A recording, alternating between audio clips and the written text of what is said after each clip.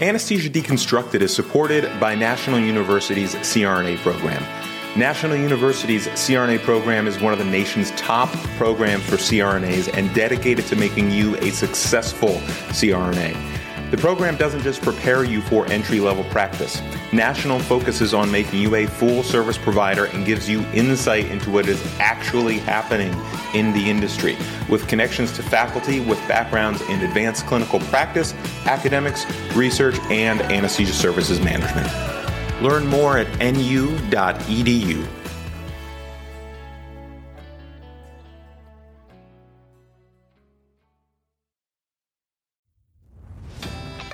Welcome to Anesthesia Deconstructed. Science, politics, realities. Listen in as medical professionals join industry experts, Dr. Mike McKinnon and Dr. Joseph Rodriguez, to discuss the latest science and medical advancements, the effects of our political climate, and the reality of today's changing healthcare environment. Let's get started with your hosts, Dr. Mike McKinnon and Dr. Joseph Rodriguez. Hello, everybody, and welcome back to Anesthesia Deconstructed. Today we have a great guest, Dr. Randall Moore, who is currently working for North Star Anesthesia as the Chief Anesthetist Officer. Randy, thank you so much for coming on the podcast. Tell me a little bit about yourself, your education, and your current position with North Star. Yeah, it's great to be back, Mike. Thanks for asking me to join you. It's been a bit of a whirlwind the last few years. My background, like many folks who go into, or CRNAs who go into leadership, I started my formal leadership career at Passavant Hospital in Jacksonville, Illinois, where I became director of anesthesia services. And the cool thing about that facility and the cool thing about that job was that I worked for a CEO named Doug Ron, who was really open to giving me opportunity that wasn't necessarily right down the lane of managing CRNA operations. So ultimately, I had the privilege of running the perioperative service line, started a pain clinic, and we did a lot of things that were really cool. And I learned a lot. And so during that process, I was also, I finished up my DNP, and then I went and got an MBA. And then I joined the board of directors at the AANA after a tour of duty with the Illinois Association. And then, I was on the board for almost, I don't know if it's 3 or 4 years, I guess 3 years. And then Wanda Wilson, who was the CEO, announced that she was going to retire. And through a strange confluence of events, I became the chief executive officer of the AANA. And I was in that role for almost exactly 4 years to a day before I moved on to North Star. And so now with North Star today, what's your position? So I'm the chief anesthetist officer. I'm an SVP I am on the executive leadership team with my colleague and counterpart, Dr. Jim Roberts, who's the chief medical officer. We also have other clinical leaders on the executive team, and my job is to develop the strategy and to develop for CRNA operations. Obviously North Star is a large company, and about 2/3 of the workforce are CRNAs. So I have a big job in making sure that we're doing the things that we need to do to recruit, to retain CRNAs, that we have the CRNA leadership structure to not only accommodate our current state, but also to accommodate the growth that we're experiencing. And I do a lot of things, off kind of the side of my desk, including business development, and I'm involved in the startups and involved in developing a marketing strategy, and involved in about 5 or other things. So it's a great job. It's a great company, and I've had a lot of fun in the last 8 or 9 months. So it's been about 8 or 9 months that you've been with North Star. And for those that are listening that may not know much about North Star, tell us a little bit about the company itself. So I think, pardon the pun, but I see North Star as a North Star company in terms of when we talk about the large anesthesia management companies, the big dogs, the usual suspects. North Star has a really interesting background, and that the company was initially started by an anesthesiologist and a CRNA, and in the Texas area. And they started out like most companies that started out small, and they had some magic, and they really grew the company pretty quickly. And a good part of the success that they experienced was the fact that it was a CRNA and an anesthesiologist running the company. And so the company had a very collaborative, and still does have a very collaborative orientation to our clinicians. It is clinician focused. And we have CRNAs at all levels of leadership, just like the physicians, at all levels of leadership in the company. And so, we are a very different company than it was when it was first created in the early to mid 2000s. I have to wonder if they could even recognize it now, considering like the size and scope of the company. But there are some things that have stuck around. The important stuff, like being clinician focused, like really valuing CRNAs and physicians and having a really collaborative relationship at all levels of the company. Those are the kind of things that really attracted me to North Star, and where I think we really differentiate. So like a shared leadership structure, as opposed to maybe a company that's more physician centric or more CRNA centric. This is more of a shared leadership.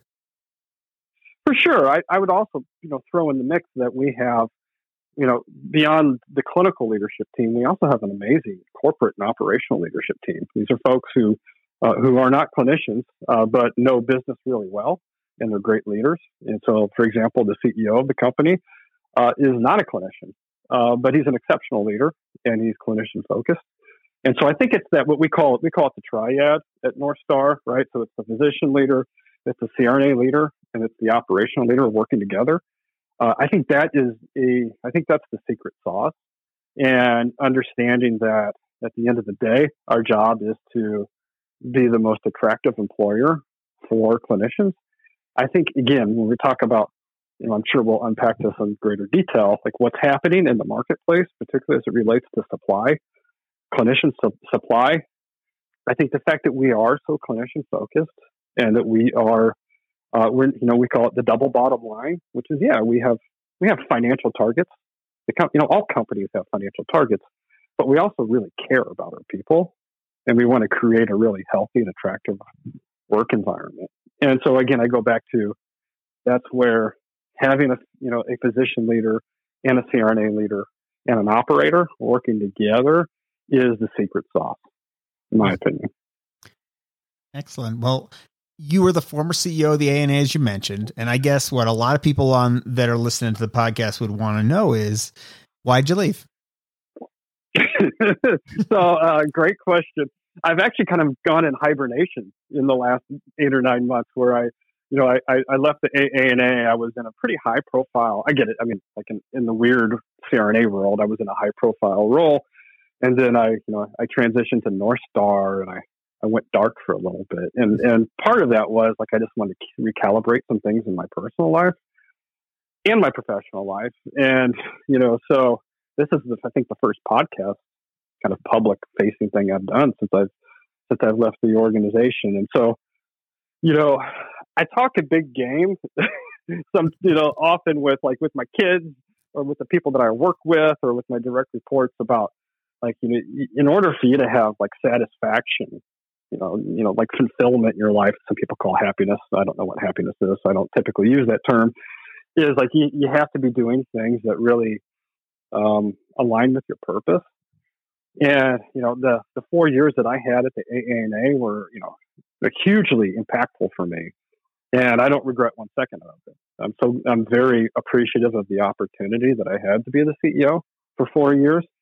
But it was clear to me, towards the end of my 4-year tenure, and I think I'm, in retrospect, I was kind of on the bleeding edge of the Great Resignation, where like I start, with COVID, I started to ask myself questions like, what do I want to do with my career? What kind of impact do I want to have? And as, proud of the work that we did at the AANA, as much as I loved the staff and most of the members, it was clear to me that I was in the wrong line of work. And that, I wanted to be back leading clinical leaders, and I wanted to join a company that was disrupting the anesthesia care space in a positive way.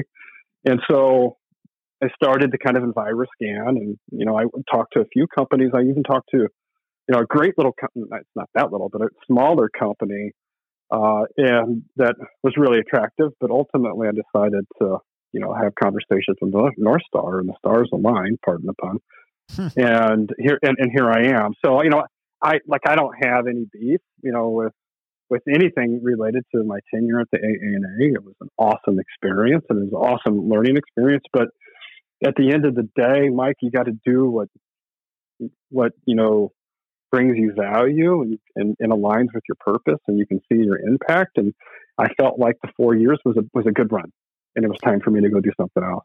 Right. It's definitely a different role to be the CEO of a trade organization as opposed to be in a clinician focused role at North Star. I mean, those are clearly some very minor overlap as far as the administration side of things. You administered people and staff on both, but very different roles. And I can see how both would be fulfilling in different ways. Oh, for sure. Yeah. I mean, if you think about serving the CEO of the AANA, in my opinion, is the pinnacle of leadership in the nurse anesthesia community. And being on the board, I was on the board, and I'm sure being president is awesome too. But I had the opportunity to do what only very few people have had the privilege of doing, and I might be the last CRNA who was ever CEO of the AANA. And I'm okay with that. And so I've never lost focus of the fact that it was an amazing opportunity. It was a great privilege. But you're absolutely right. I mean, certainly, leadership is leadership, strategy is strategy, but the AANA is a very different animal than a North Star, right? In terms of, what the way that you interface with a board that is mostly, these are not mostly, but all volunteer leaders who had varying degrees of leadership and business acumen. And, you are doing a lot of board interaction. You're making sure the board has the information it needs to make good decisions. And of course, you're leading a staff of 120, truly dedicated and incredibly professional, staff members. But beyond that, I mean, for sure. I mean, it is very different experience being at North Star, in that, the results are clear. Meaning that, with the AANA, a good percentage of the time that I had, maybe 50% of my time was interacting with the board, managing the board. And so some people love that. I've met the association executives who are exceptional at that, and they really love it, and good for them. I think it's awesome. That's not in my DNA, and that I don't want to spend 50% of my time managing the board. I want to spend 100% of my time delivering results for my clinical teams. Well, there's definitely a significant difference between a volunteer board of clinicians, that might not necessarily have leadership training ahead of time, or maybe not much, and a board that is business focused on the goals. Oh yeah. Right. The strategic difference is significant because the roles are different. That's not to say that one board is better than the other. They're different. And so I think that would be an incredible shift to not be managing the board, but just be managing operations would be quite different in a company as opposed to, a trade association. Exactly. And it doesn't make one better or worse than the other. And because again, I've met some just extraordinarily talented association executives who are just incredible at what they do in terms of the way that they get their boards aligned, and the progress in the association world is typically incremental, and slow. That's just the nature of the beast. That's the byproduct of the governance and the structure of the association. Whereas the company I'm with now, North Star, we can move fast. You can pivot. We can move very fast. We're very agile. We're willing to take some risks. We're willing to put some significant investments in things that, in an environment where boards of associations typically are very conservative. They're very risk averse. They don't want to be out in front of the membership on certain issues. When you have a for-profit company that has, a great executive team and a great board, we can move very quickly at some of these problems. Mm-hmm. and really exploit some opportunities that you can't do in a slow-moving association. Right. Different goals, different processes. For sure. Yeah, for sure. So let's shift gears a little and talk about the state of the anesthesia business sector. Obviously, there's been many things that have happened over the last roughly 5 years that have shifted the business perspective of anesthesia, both as an investment opportunity for third-party companies, or venture capitalists or just big corporations, and at the small mom and pop shop level. One of those you can't ignore is the impact of COVID. So from your perspective, now your new perspective at North Star, as opposed to your perspective with the ANA and as a clinician, what do you see has been the impact to the anesthesia business sector from COVID? Yeah, it's a great question. And the history books are going to be more accurate and definitive than I'm going to be right here. But I will say that, like, the way that I view COVID is it's not really a change agent, it's an accelerant.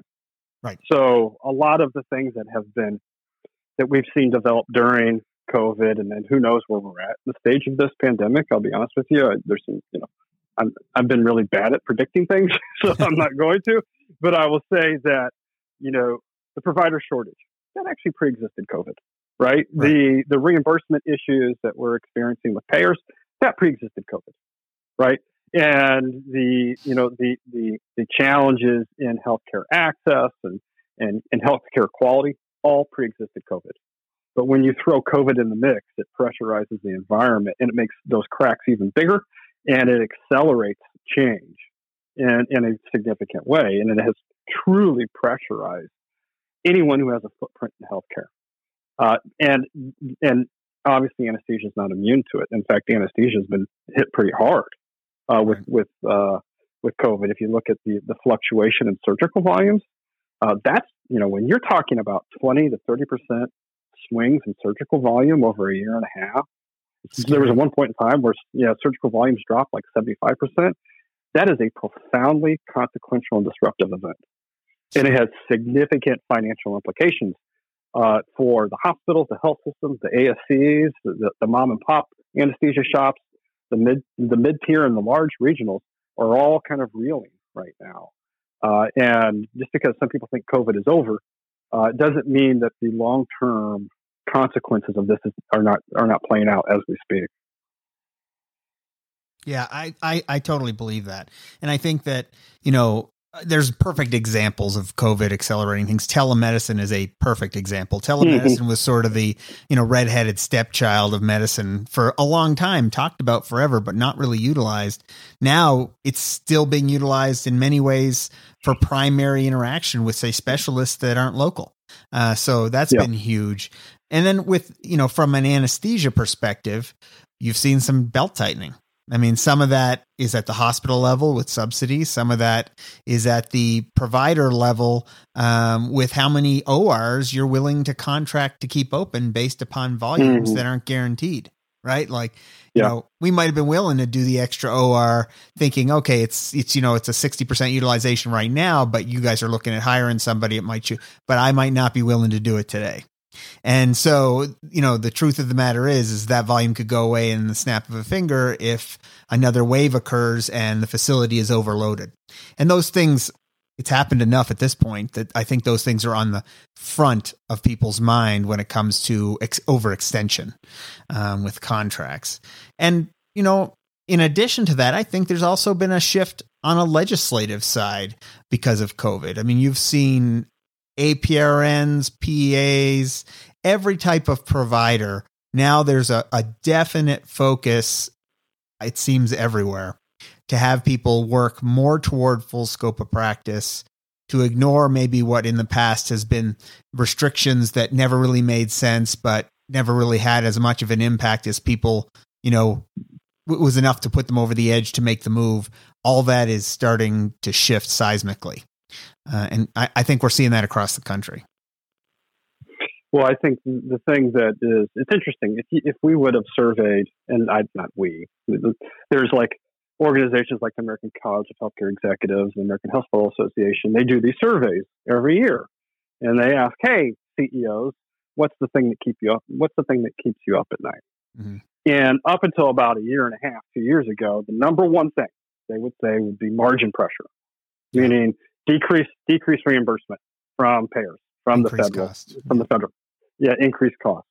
Today, if these surveys are clearly identifying the single greatest threat, the single greatest challenge that they have right now is labor shortage. Mm-hmm. And it's scary. It's scary because not only is there a scarcity of talent, but the cost because of the supply-demand imbalance has gone up exponentially and in many cases in an unsustainable trajectory. Right. And so you could see this hit the bottom line. It is, with the COVID, the COVID support dwindling or all that COVID CARES Act is going to evaporate. And that was stabilizing a lot of the finances of hospitals and health systems. That's going away very soon. And you're going to see a reckoning here when it comes to margin pressure. That is going to be pretty scary. And so that's driving everything, including the debate around, well, what can nurse practitioners do versus physicians? What can, optometrists do versus ophthalmologists? What can CRNAs do versus physicians? When we have significant provider scarcity and it's not going to get better anytime soon, it's driving a lot of what you're talking about, which is different models. It's not really driving reimbursement models, which is that's the rate limiting step for adoption, to be honest with you. But it is driving, certainly on the advocacy side, that's where you see things play out. And of course, that creates a lot of, political challenges between the professional associations, which I can speak to and you can speak to in great depth, because it's like, this is the stuff that the ASA and the AANA, this is table stakes for them. This is like, yes, let's fight out on the advocacy stuff on the public stage so we can signal to our members how important we are to them. But what the big question I would have, and I get that I was the CEO of the AANA, so I'm pointing the finger to myself a little bit here, is like, when are these professional associations and, more importantly, when are the boards going to get together and deal with the real problem, which is provider scarcity, as well as okay, let's figure out how do we work together on models and reimbursement paradigms that support the specialty in the long term. But all of those things are really tough problems that no one's really focusing on. They're tough problems, but you have to get out of your own way to start to solve them. So, and I think that's where it becomes, an issue. Let's pivot to provider shortages. Everyone's talking about provider shortages in anesthesia, but the fact is that probably 60% of physician anesthesiologists are not sitting in cases and doing their own anesthetic. If we were to take all those people, probably around 30,000, and put them in ORs, you would not have a provider shortage. So there is ways to pivot. And I have no doubt in my mind that most physician anesthesiologists want to do anesthesia. They're highly trained professionals. And I'm sure that they enjoy it just like I enjoy it, just like you enjoyed it, just like the CRNAs enjoyed it. It's certainly not a negative thing. It's what they've been forced into. And if that could change and everyone would be in the OR, we wouldn't have this problem. But in order to do that, we have to get out of our own way with, egos and make the change at the facility level. Instead of restrictive policies that limit individuals who are, clearly safe, like CRNAs, maybe what we need is everybody working together as one big team, creating a model which addresses needs, not egos. And that's part of what we're running into here. And that's part of the advocacy problem. One group wants all that to change and the other group wants to keep it the same. And that is becoming a problem in every possible way in the anesthesia space. So what we're seeing is, just today, Michigan opted out of the federal supervision requirement. What we're seeing is, as the 20th state, and what we're seeing is this movement toward more downward pressure on the way we used to do things to change things to a way that's more efficient. Because, the mother of invention and advocacy for that matter is downward economic pressure, right? So when we're looking at the numbers are terrifying. And I'm sure from your perspective, in North Star itself being a relatively large company, the provider shortage or the one that exists is something that you guys are talking about all the time. Well, of course. Yeah. And this is where I would point to if you look at North Star's portfolio of clients and facilities that we have every practice model under the sun. So we have all physician practices, we have all CRNA practices, we have what is frequently referred to as collaborative practices, where it's not medical direction, but there's a physician in the mix and there's CRNAs in the mix, and they're all kind of doing their own thing. Then we have medical direction models, and what our approach is, like, we don't believe in a one size fits all approach when it comes to practice models. What we do want to know is what the client wants, right? And what a big part of that, which sometimes our anesthesia egos get in the way of actually understanding, is that a lot of what's going on in the OR is dictated by the surgeon, right? And so surgeons, because they are the rainmaker. Yeah. And so like what I would say, like, I'm definitely approaching this a little bit differently than when I was like the chief advocate for the AANA, is that the way that I would position this in the conversations we have with our clients or with prospective clients is, these are your options, A, B, and C. And this is what A costs, this is what B costs, and this is what C costs. We think option B works the best for you based on the acuity, based on the culture that you have at the facility, based on the existing relationships between the physicians and the CRNAs, et cetera, et cetera. And we work with the client to educate them. And we realize at the end of the day, we're there to provide a service to our patients and a service to our clients. Right. And sometimes that makes sense economically. Sometimes a client's willing to pay a premium for a model that may not be the most efficient, but it's what they want.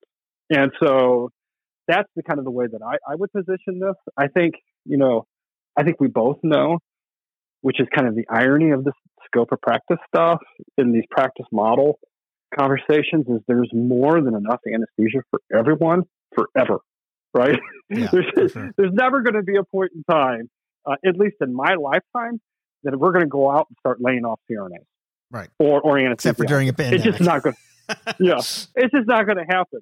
And so, like, the way that I position these conversations with our clinical teams and our CRNA leadership team is like, let's move away from the zero sum conversations where I win, you lose, and let's figure out how we meet the needs of the client and the patient in a way that's really collaborative and is financially sustainable to the client and to North Star. And I know that's a lot of political doublespeak, but I actually believe it. Well, and so it's true, right? It's true. Yeah. If you're fighting against each other because one group thinks they should control everything and the other group wants their piece of the pie too, or there's arguments and battles, and the structure creates a hierarchy, you're going to end up with division. I mean, that's the nature of that. That's the return on investment there, right? But on the other hand, if you're the facility and you have a natural bent, you had all physician anesthesiologists, and now you can't afford that anymore, and maybe it's time for a change, and you move to an anesthesia care team because that's what the culture is there. It takes time for change. Maybe then 10 years down the road, it becomes a collaborative model. Who knows? But the bottom line is, you've got to give the customer what they want, and you suggest what they really need, and they get to decide because they're the ones paying the bill, right? Ultimately, right? And they're subsidizing somewhere around 30 to 40% of the salary of every clinician that practices at that facility. So, they have skin in the game. Yeah, they have skin in the game. And it's our job to educate them and to come in, when we, North Star is growing in an impressive and disciplined way. And a lot of what we do when we come into these facilities where, we've won a contract or we've acquired a company, most of it is us winning contracts, but we walk in the facility and we don't come in and kick the door open and say, North Star's here. Things are going to change. It's good. We come in and we're like, okay, let's figure out what's working really well with this facility, because invariably there are things that are going well, but there's also things that are not going well, which is why we're there. Right. And that's why the incumbent is not, and so the incumbent group. So I think it's like and this is like, we have these conversations all the time, is at North Star, like, we have to be exceptionally skilled at change management. Yeah. And companies who figure that out, whether you're a small company or you're a big company like North Star, they're going to be successful. Because at the end of the day, this is all about change management and making sure that you're enfranchising people and that you're creating an attractive culture. And so we talk about, I always kind of giggle when people like give these anesthesia business lectures about how complicated anesthesia is. Anesthesia is one of the most simple. I think it is like so easy. No, it's not easy. It's very simple. The business model could not be any more simple. It also is one of the hardest businesses to be in right now. So don't be fooled by the simplicity. It is super, super hard to be in anesthesia. So when I talk to people, who are entrepreneurial oriented, you can absolutely be successful. We are, but you're going to have to do the hard stuff to be successful. The easy money is gone in anesthesia. Just talk to anyone who owns a business. Yeah. The easy days are over. You have to be exceptional to be a successful anesthesia company. And what we're seeing now is there's not a lot of companies that are exceptional. No. And that you're seeing a lot of churn. You're seeing a lot of M&A activity. You're seeing groups fail. You're seeing groups asked to be insourced by the hospital or health system. You're seeing groups asking us to buy them. And so it's really tough out there. And what I would say to that is, I welcome the challenge. Like NorthStar welcomes the challenge because we know it's only going to make us better. And that, if we really want to be successful, we have to be a destination employer for clinicians. Full stop. There's no other way to do it. And so it doesn't matter how much marketing dollars you put, behind your fancy ads on Instagram. People are not going to come work for you or with you if they think that you're a scoundrel. And if you don't treat people well. And so that's where we're at, as a company. It's like we really want to, highlight the fact that we want to treat people well. We value our clinicians. We don't use them like cattle. Money isn't the only thing, right? It's important. Everyone works for money. But what engenders loyalty is being treated well. That's why people stay at a facility. And that's why people go to work for somebody or leave working for somebody. It's the environment that they're in. You could be a CRNA in the top 1% making $500,000 a year. But if you feel beat to death every single day and disrespected, you won't be doing that for more than a year. The money is not a great equalizer. All the other things keep people in a job. The sign-on bonuses might get them there, but the culture and environment is what keeps them there. And I think those are key issues. Yeah. Those are key issues. Oh, 100%. And the challenge with that, Mike, is culture is actually very hard. Throwing money at people is actually pretty easy, especially when 40 to 50% of that money is subsidized by the hospital or the health system. But this is you have compensation table stakes. You can't be cheap. You got to pay people well, right? You have to take care of them financially, and you have to pay them and we're all about that. But if you're putting all of your eggs in the compensation basket, you're going to lose, and you're going to create a workforce that's very transactional. And the moment that the person across the street increases compensation by $2.54 an hour, they will go across the street. Yeah. Now, a culture is where differentiation occurs in this market, and it's extremely difficult, particularly in the anesthesia space, to have attractive culture. And that's why almost nobody tries. Because it's you're talking about changing human behavior. You're talking, you're talking about really over-investing in leadership. And the truth of the matter is you can't afford not to do it. And it's expensive. And it takes a lot of effort. It takes a sustained level of effort to be successful. Right. It's a long play. It doesn't make you money this year. Yeah. And that's the challenge is in our environment. A lot of the anesthesia companies, the big dogs, they're on a short-term time horizon because they have private equity that's supporting them. And the folks in the private equity firm have a 3 to 5 year window, and then they're out. Mm-hmm. So that means that their time horizon at best is 3 years. Right. And so when you're living in the short term, you don't make long-term investments. You don't make long-term plays. And that's the beauty about NorthStar. I feel like I'm doing a hard sell, and I don't mean to, but it's the differentiator here is that we're not supported by short-term private equity. We have a long-term position. Our sponsor's not looking to exit, and so not looking for a transaction. So that allows us to do the hard stuff, which is put a lot of money into leadership. And, like during COVID, like we kept our people whole during COVID. Not one person got a compensation decrease during COVID. And private equity supported firms typically don't do that because they're yeah. Yeah. I mean, so that's the thing, right? So you got to look for the signals. Who's in it for the long term? Who wants to develop a great company versus who wants to exit a company and get a payday? And that's the end of part 1 with Randall Moore from Northstar. Look for part 2 in the next couple of weeks. That's all for this episode of Anesthesia Deconstructed. For more information based on today's discussions, be sure to visit us at anesthesia-deconstructed.com. You'll also gain access to our blogs, editorials, and more resources to keep you updated on the science, politics, and realities of today's medical industry. That's anesthesia-deconstructed.com.